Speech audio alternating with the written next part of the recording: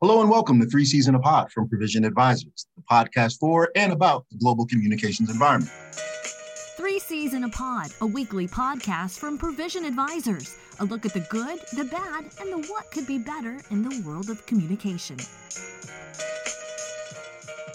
Folks, vaccination rates are increasing, COVID cases are decreasing, and we've got a $1.9 trillion stimulus package. So how close is America back to being normal, or is that even possible? We're going to talk about it. David Simon, creator of The Wire, is returning to Baltimore with a new story about corruption within the police force off a book titled We Own This City. But we're going to speak with Baltimore Sun reporter Justin Fenton, who is the brainchild and source behind the original reporting of the Gun Trace Task Force. You're going to want to hear what he has to say. And we'll talk about madness. It's March, so why aren't we ready to fill out our brackets this year? Folks, please continue to check out Three C's in a Pod on iTunes, Spotify, and Google Play. We appreciate the follow and your feedback each week. You can also find us on Twitter at ProVAdvisors with an S. And also check us out on the web at www.provisionadvisors.net. All right, let's start the show. John, last week we talked about being a year into this COVID reality. And now as we push farther into a state of ensuring vaccinations are doled out as quickly as possible, what I'd like to talk with you about is get your feeling on the state of the nation. What's the temperature? What are you seeing out there? Well, I think you've got to look at it through several different sources. And we've talked at length before about the prevalence of echo chambers and how we are living in almost an information overload world. And in our clips this coming week, there's a fantastic article by Tom Lamont in The Economist, where we are really starting to see information overload. We want information on the stimulus package that was very ballyhooed as it was going through the processes of getting approved. We want information about where we are on the vaccine lists. We want information about whether the Johnson & Johnson vaccine, which is the sniper vaccine, just one shot needed, when will that be available? You hear President Biden say that every, able-bodied adult should have a vaccination by the end of the summer and that everyone should be back in schools and things are back to normal come September. And it just becomes so much, right? There is just so much information. And I'm speaking from the standpoint of one of my three children went back to school on a hybrid basis, physically in school for the first time as a high schooler. And it's March on Monday. And we were almost completely discombobulated. We had totally forgotten about how to get a kid ready for the bus stop because it had been so effing long since we had done that. Right. And that's really the balance. But the balance is this. You have all of this information out there, the stimulus package, the vaccines, the return to normalcy, as I like to say. And really, people are just trying to deal with the alligators closest to the boat, their own mental health, their own ability to make a meal, their own ability to get their kids out to the bus stop, their own fears about whether their kids bring COVID back to their home once they're in hybrid schools. So really, the challenge is this. And Justin Fenton, our guest on this podcast, will hopefully make note of this, that it brings back the importance of local news, of local information, of localized information that you need in order to make your decisions and to take your next steps individually and on the tactical level. On the strategic level, I think that it's just so overwhelming and we're still so closely removed from the dysfunction of the Trump administration that I just don't know how much people are looking at the strategic level stuff and letting it move their needle. I think they're worried about, how does the vaccine change my quality of life? Will I get to go to a beach house this summer? Will my kid have to take the SATs in order to get into college? Those are the alligators closest to the boat. And I think that's where the opportunity exists for people who have brands on those lower tactical level issues to communicate. Chris? Yeah, John, I think you make really good points. And I think that I think a lot of that is by design by the new Biden administration. I think that they have, in how they have communicated, they've kind of taken the circus out of the strategic. They have allowed for more trust in the bigger picture issues by the way that they have made decisions and by the way they have communicated those decisions. So it allows people to then focus on the alligators closest to the boat for themselves. I think that a lot of this is a direct result of deliberate decision-making and deliberate communication. Let me ask you both this question really quick, and it's just sort of bubbling underneath the surface. Do you have any care or does it get your attention about President Biden holding a solo press conference at all? Is that something of import to you? When you say solo press conference, let's just tease it out for the audience. You mean without the vice president? You mean, help me understand exactly what you want. Yeah, I guess so. The focus is just him by himself, one-on-one at the podium without anyone else.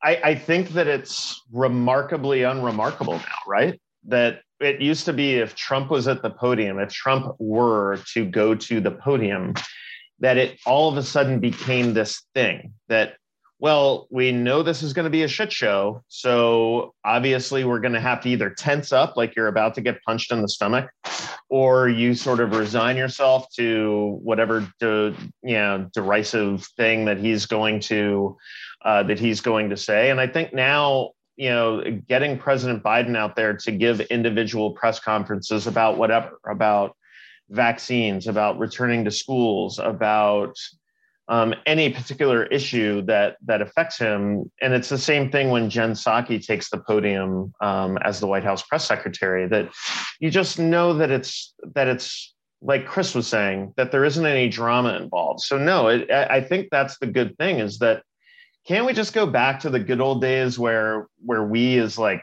quasi adults could just ignore the president of the United States, it's just, it is what it is.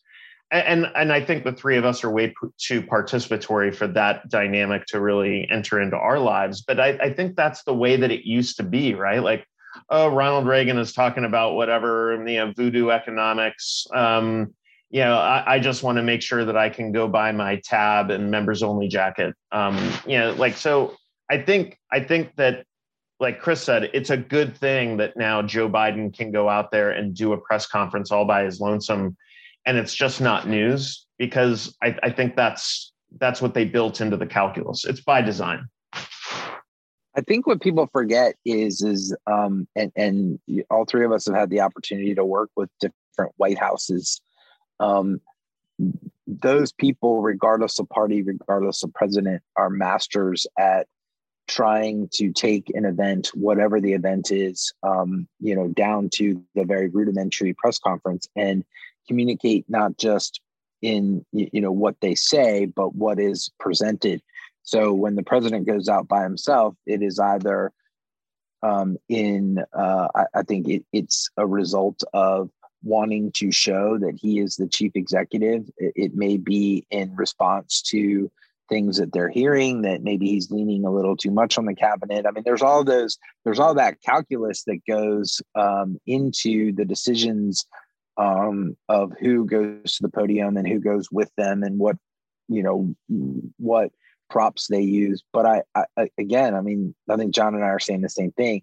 It is becoming less and less remarkable as we try to get back to adult leadership and adult communication coming out of 1600 Pennsylvania Avenue. Point taken. Folks, stick around. We will be back. This is 3 C's with Chris, John, and Bashan. Provision Advisors, we prepare your team for the what-ifs you never thought you'd encounter. Let us help solve your toughest communication challenges and leave your team stronger and more capable for the opportunities that lie ahead. Welcome back. He's been a reporter with the Baltimore Sun since 2005, covering crime and police accountability for over a decade across Charm City. He was at the forefront of the reporting around the Freddie Gray case and subsequent police trial for the officers charged in the case. Now his new book, entitled for an upcoming HBO series from David Simon, We Own This City, is taking police corruption center stage. Ladies and gentlemen, welcome to 3 C's in a Pod, Justin Fenton of the Baltimore Sun. Justin, thank you for being with us this morning. Yes, thank you for having me. Justin, let me dial it back just a little bit. Was there a definitive point which sort of clicked in your head that your reporting would lead to this platform? And to that point, what drove you then to move forward? I mean, I think the Gun Trace Task Force corruption case is what this book is focused on. And, you know, that it just sort of ripped the covers off of some things that have been going on in the BPD for years that hadn't been getting any attention, hadn't been known. And it really, for me, ultimately was a culmination of my, you know, at that time, I guess, 10 years of reporting and now 13 on the BPD and crime in the city and police corruption and things like that. So, I mean, I was able to take that story and dial back sort of like, how do we get here? And things I observed, things that weren't apparent to me at the time that became apparent, and sort of trying to help, you know, the average person who you know, maybe isn't following these things as closely as I am, you know, sort of what really is going on here. And so, you know, I never planned on writing a book. I'm a newspaper reporter. I write, you know, 1 to 3 articles a day sometimes. But, you know, it was sort of put to me by David Simon that, you know, this is a book, and that's the approach I took to it. Just let me follow up on that a little bit. There's a bit of a uniqueness within Baltimore. And, you know, you mentioned David Simon and his creation of The Wire. So moving into this, you know, using your book and We Own This City to move to an HBO series, does it, I don't know, how does that feel in terms of being into this, being involved, ingrained in now this retelling of what's happening in Baltimore on the screen? You know, is that something that you feel, you know, is essentially just proud to be a part of? I mean, I'm extremely proud to be a part of it. It's a real blessing, really. You know, for again, my first book to be this subject matter for these great storytellers. You know, at the same time, you know, Baltimore's been trying to kind of fight the image of The Wire for years. There's a real love-hate relationship with it, I think, here, where some, you know, people say, you know, it depicts the city a certain way. You know, what I always say to that is that, you know, what it depicts is true to the parts that it depicts. There's obviously our beautiful inner harbor and wonderful neighborhoods, but that's a part of the city that people actually would rather not talk about, and it forces us to talk about it. And I think one of the things, you know, that this really underscores to me is how a lot of things haven't changed, and in some ways we may have backslid. And so, you know, I think that while, you know, there's plenty of opportunities to tell other stories about Baltimore and other storytellers to tell them, this is important. Again, this police corruption, this is really serious corruption. This is not. You know, for years I would cover the arrest of an officer, and it would be really easy for officials to say, you know, as a bad apple, you know, there was one guy doing something wrong and we caught him, and that doesn't represent our values, and we're going to make sure that doesn't happen again. This is an entire squad of officers, and one of the phrases the prosecutors used was that it metastasized as they continued to follow it. The spider webs out. That ultimately, there's been 15 officers charged, and stuff that was going on for years. And I think that you know, for people who might think that, you know, this stuff it's isolated incidents, it's bad actors. You know, this case showed that it's more than that. At the same time, it's not an indictment of the entire force. It's a failure of leadership for sure. But I think my book tries to show, you know, people who are either caught in the crosshairs or trying to root it out, or who didn't know what was going on, and how all that comes together to sort of create the environment that we had. So that's my best answer to that question. So, Justin, I'll jump in here. I have obviously followed you since you graduated from the University of Maryland, and you were an kind of entry-level reporter. And you really came on the scene as medium like Twitter and Facebook and other social media or digital media became more mainstream. And what I followed and observed was that you became so very popular. I mean, here you are, your Twitter account has almost 86,000 followers. So you have a status. And I guess I'm asking, How much did social media really help you do your job? Because if I can characterize how you do your job, and you can correct me if you want in your answer, it's that you really ingrained yourself in the beat and got to know people and were tweeting things, from the police, tape line and being right there in the thick of the action and then tweeting about it, and people ate it up. How much did the advent of Twitter really help you do your job? And how does it continue to help you do your job in holding people accountable, notably the gun task force? Yeah, Twitter's been a great tool for me. I really like being able to work in different mediums like that. When I first started at the paper, you would work all day on an article and you turn it in at the end of the day, and it would run in the next day's newspaper. I'm not going back to like the 70s or something. I'm talking about the mid 2000s. That was the way we operated. It was a thing where you filed stuff and it appeared the next day, and that obviously changed over time. But Twitter allowed me to really report things in real time and to use photos and to use my own voice to develop things, and also to introduce myself a little bit. I mean, I do have what can be a very grim beat, and I don't, so I try to in moments where I can offer some levity that's not related to the beat. I want to be very careful about that. I never try to be flip about the things that I'm covering, but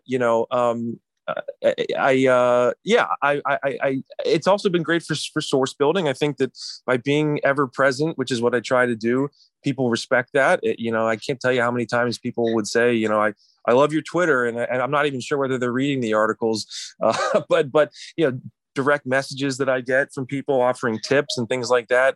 It's a huge tool. And a lot of the follower spikes were based around major incidents. I would be covering something huge that was happening, and I would get retweeted or my tweets would get put on TV or something. And one incident that I recall early on was a barricade situation, or what was thought to be a barricade situation at Johns Hopkins Hospital. And I saw a huge surge there. So a lot of that's based on like major incidents, but luckily I think I've retained some of those folks. And it's definitely been, now I will say I've also sort of been like social media'd out. Like I can't, all these different platforms, it's become a little bit too much to manage. And I've sort of focused only on Twitter with the occasional Instagram posts, but yeah, it's a huge tool in what I do.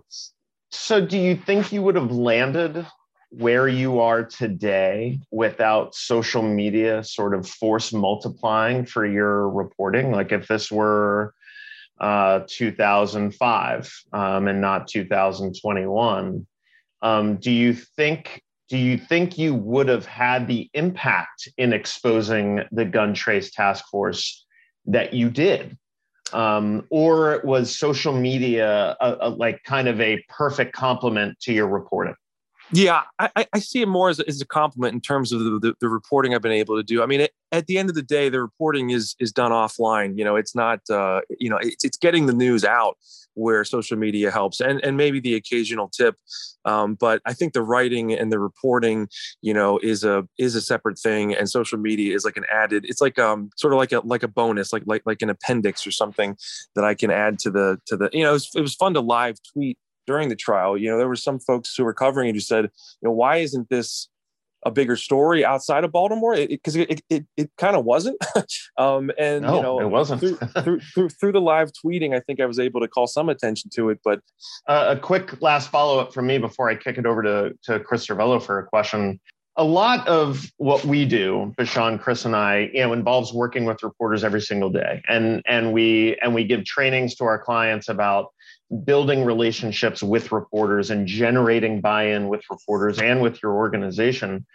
How much has relationship building, as you've done this, and you started out on the ground level and now you're working with HBO on a series, what advice would you give to introductory level reporters, particularly people who are tracking the Alden Capital scenario with the Tribune and with the Sun, and the Sun being bought by the nonprofit, and essentially needing that in order to not get carved up by this heartless hedge fund? How do you talk to people who are maybe writing for the Diamondback at the University of Maryland and thinking about a career in journalism. What advice do you give them about building relationships and building your beat and building this following, where a lot of reporters are just looking to quickly file and not necessarily confirm with sources and secondary sources and tertiary sources? What advice would you give? Well, I mean, from a comms perspective, and I'm not sure if this is what you're asking, but I feel like it's a much more of a harder job these days to convince PR folks at different agencies that we cover that we still are here, that we are still we are still want to tell varied stories. I've seen a huge rise in sort of corporate communications where each agency is really trying to own its own brand and tell its own stories, and they treat us like an afterthought. And because they're so good at telling their own stories, positive stories, we tend to focus on the negative because it's like, okay, the positive stuff is already getting done. They've got that on their own Facebook page. They've got that on their own Twitter. What stories are not being told? Because we have fewer resources. We have much fewer reporters than we used to. But at the same time, we don't want to become just the Grim Reaper that comes around only to report on negative stuff. We want to tell those good stories. And it's so difficult to break through that wall and say, I want to sit down with the officer who did something heroic or did an amazing job with a case. That's actually like the most difficult thing these days to me. And so, to maybe be more precise to your question, is like reporters have to try to be working with sources, working with spokespeople is like, that's something they can't teach you in journalism school. They don't teach you how to maintain relationships, how to, after you get into a shouting match with a spokesperson who doesn't like your last story that you wrote, how you got to try to, make up with them and move forward and keep reporting. And without doing that sort of access journalism, like ass kissing either. Like you still need to, you still need to do your job and be objective and tell the stories that need to be told. It's just it's a huge balancing act these days. And it takes a lot of effort. So let's build on that, that idea of relationship building and storytelling. What were the biggest differences in telling stories on a daily beat? What were things that were the same in how you put together stories in the two medium? The biggest difference for this was that I was able to really press on some things that maybe in my daily reporting I would have had to put to the side. There were some records I was trying to get, for example, and I just know that if I was still at the paper, I took 6 months off to write this book, to really focus on writing the book. It wasn't a 6-month effort, but that was the concentrated part of it. And there was requests I had that I just know in my daily reporting I would have forgotten about it. It would have been put by the wayside, and I would have regretted it. And I was really able to bear down on folks and make sure that I really drilled down to as far down as I could. But again, other than that, it's the same kind of asking questions, sort of taking one, following one path and leading to another, and trying to get as many people to talk as possible, because that's ultimately, I wanted to get a lot of perspectives. This book, I hope leaves people confused, leaves them, seeing that things are complicated.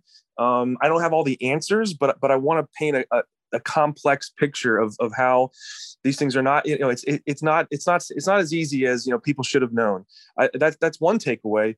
But I also wanted to explain how it was not known and how difficult it was to get at the truth here. Follow-up question, and kind of switching gears just a touch.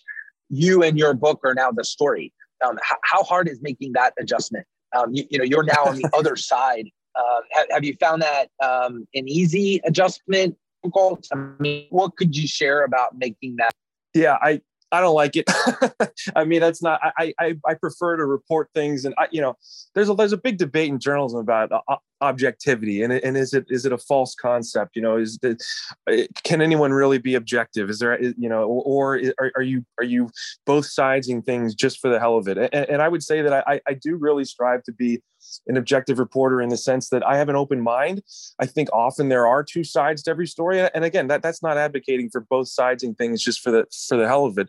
But there's a saying that I I often go back to that. I see this tweet goes viral every now and then, or this message goes viral every now and then. It says, it's not your job as a journalist to look out the window, and it's not your job to interview two people about whether it's raining outside. It's your job to stick your head out the window and find out. And with my reporting, I feel like I got a brick wall. There's no window to stick my head out of. I don't know what's on the other side. I don't know what the truth is. And the best I can do is talk to as many people as I can. So when it comes to talking about my work, it's often like, sometimes I just want to point to it and say, read it for yourself and what, make up your own mind. But so that's a bit of adjustment. But over the years, I've certainly been doing, various, radio interviews and talks and panel discussions. So it's not like a foreign concept, but I prefer to let the work speak for itself. Justin, you've made some really great points. Stuff that we talk about with our clients, that we talk about here on the podcast, specifically when you talk about the relationship portion of dealing with a reporter and in between, whether you're a PR professional, communications professional, and establishing that relationship with that reporter doing their job. So thank you, one, for that. Here we are, the book is out, We Own This City. And obviously there's the HBO piece as well. And sometimes, that there can be a story can sometimes get lost or misconstrued in terms of what's written in the book versus what's then adapted for television. I'll get you out of here with this. What is it that you would prefer people, obviously we want them to go out and read your book and check it out.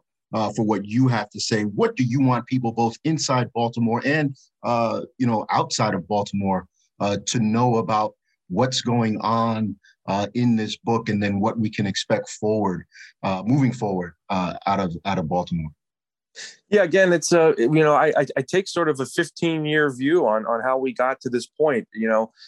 From the crime strategies that were implemented in the mid 2000s to try to bring down the crime rate, and some of the misconduct that was occurring then, but maybe wasn't being taken very seriously, up to sort of how the ground shifted during the Black Lives Matter movement and the death of Freddie Gray, and how this corruption, the way the department was set up such that even post Freddie Gray, even amid a period where we were supposed to be seeing, real change in the agency and being told that every day, that this extreme corruption was nonetheless occurring.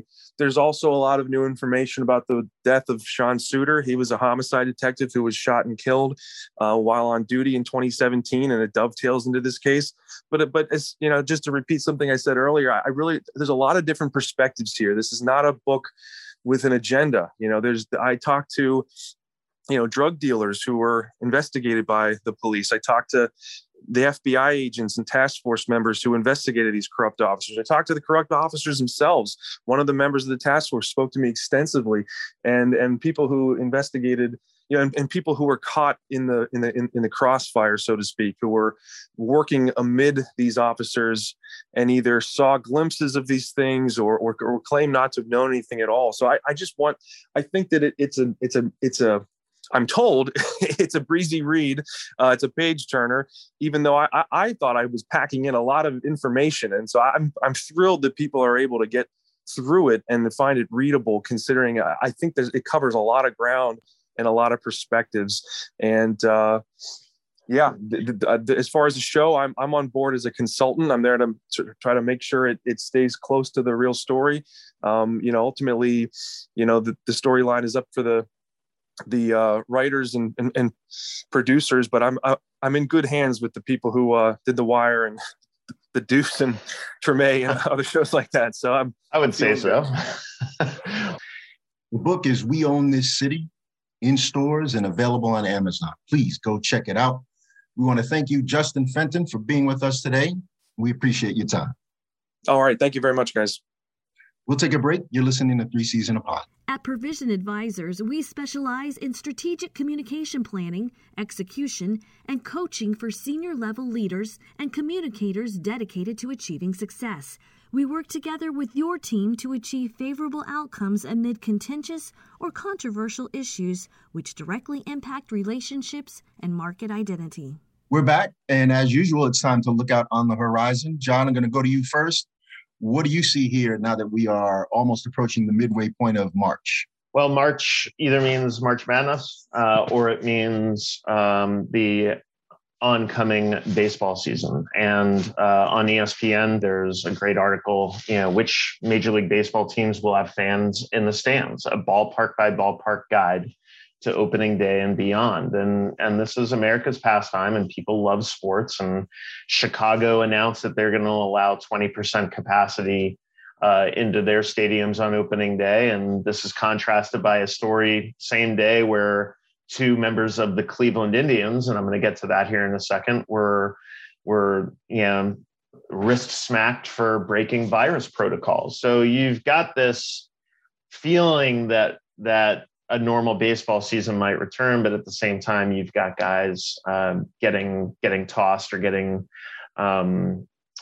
disciplined for breaking COVID protocols. So for me, I'm looking at the upcoming baseball season from the standpoint of that, whether fans will be there and how it affects local economies and how local municipalities and local governments like Baltimore, for example, are going to communicate to local businesses like Pickles or like Sliders. And Chris, I'll shed a tear on April 8th as Orioles opening day happens and you and I aren't able to enjoy that in person, or maybe will we? It's a critical time for a lot of businesses that lost the entire baseball season. How will you communicate to them what help exists? President Biden and Congress did their part with their COVID relief bill here in the last couple of days. What will you do locally? How will you act locally in order to support small businesses that usually depend on a baseball season?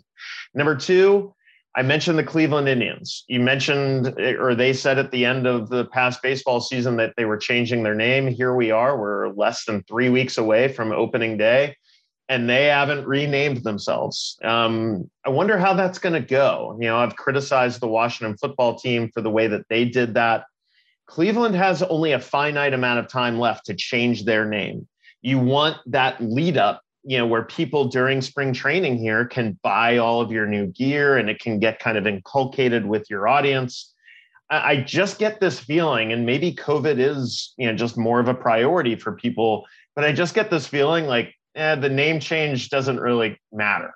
I think it matters. You have a great opportunity here to stand out from the shit show that the Washington football team performed.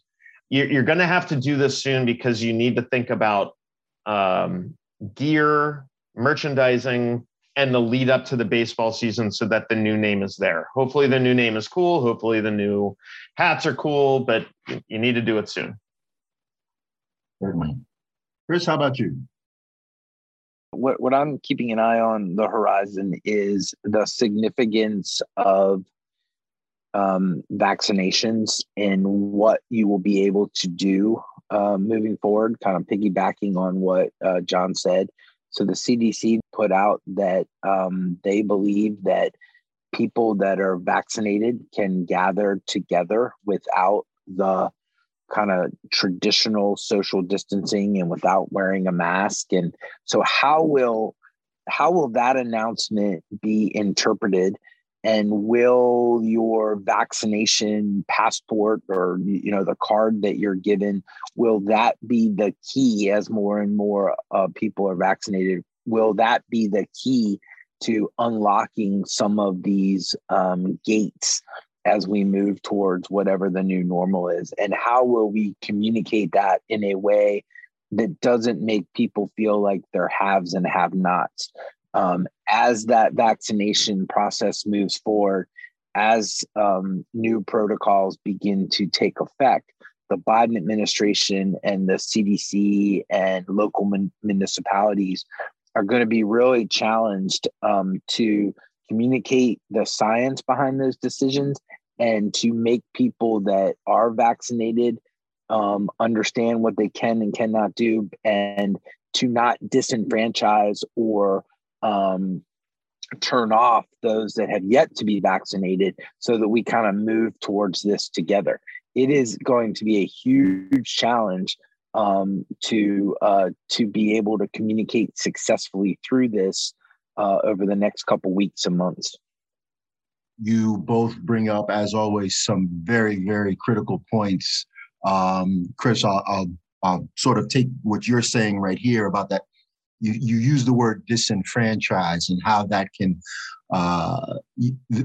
drive people to sort of make decisions, right, wrong, or indifferent. And so what has my attention right now, as people talk about the getting vaccinated and those CDC guidelines, and to John's point of the upcoming, the ceremonial opening day traditions surrounding baseball. And I'll point to even March Madness. I was listening to an interview the other day with Duke great and commentator Jay Billis, where he was talking about the communal nature of college basketball. And then it's not just college basketball, right? It's the communal nature of fans gathering for opening day, for, filling out your brackets, and the joy and the revelry which takes place around that every year.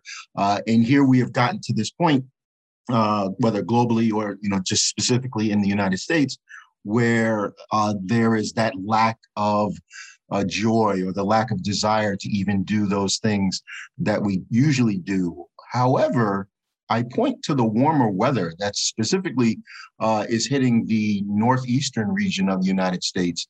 It's been warmer for maybe a little bit longer in some other parts of the United States. I'm not looking at anyone specifically on this podcast who's enjoying that, but just the onset of this, the next few days and weeks as we move towards daylight savings time and springing forward, getting more sunlight during the day. What choices are people going to make? Those people who are not vaccinated, and even those who are fully vaccinated. How is the warmer weather? How is the lack of a true March Madness or a true opening day going to drive their attitudes and movements, as spring falls upon us? And so that is something that is going to definitely have my attention as someone who has not been vaccinated, and who's, some of my family members are fully vaccinated and other family members have not. So we still have to be cautious. We still have to be aware of this virus that is still here, that is still present, despite some good numbers on vaccinations and COVID cases. So that's what's on my horizon. And I thank you, gentlemen, for a fruitful discussion today on that point. Folks, that's our show for today. We appreciate you joining us for this conversation, as always. Remember to find and subscribe to 3 C's in a Pod on all of your podcast platforms. And if you're looking for more information as your business or organization navigates the communication environment, feel free to reach out to us at provisionadvisors.net. And you can also sign up to receive our weekly update delivered straight to your inbox each and every Sunday morning. In the meantime, folks, we ask that you please be safe, wear a mask, and we'll see you next time. Thank you for listening to 3 C's in a Pod. Have a great week.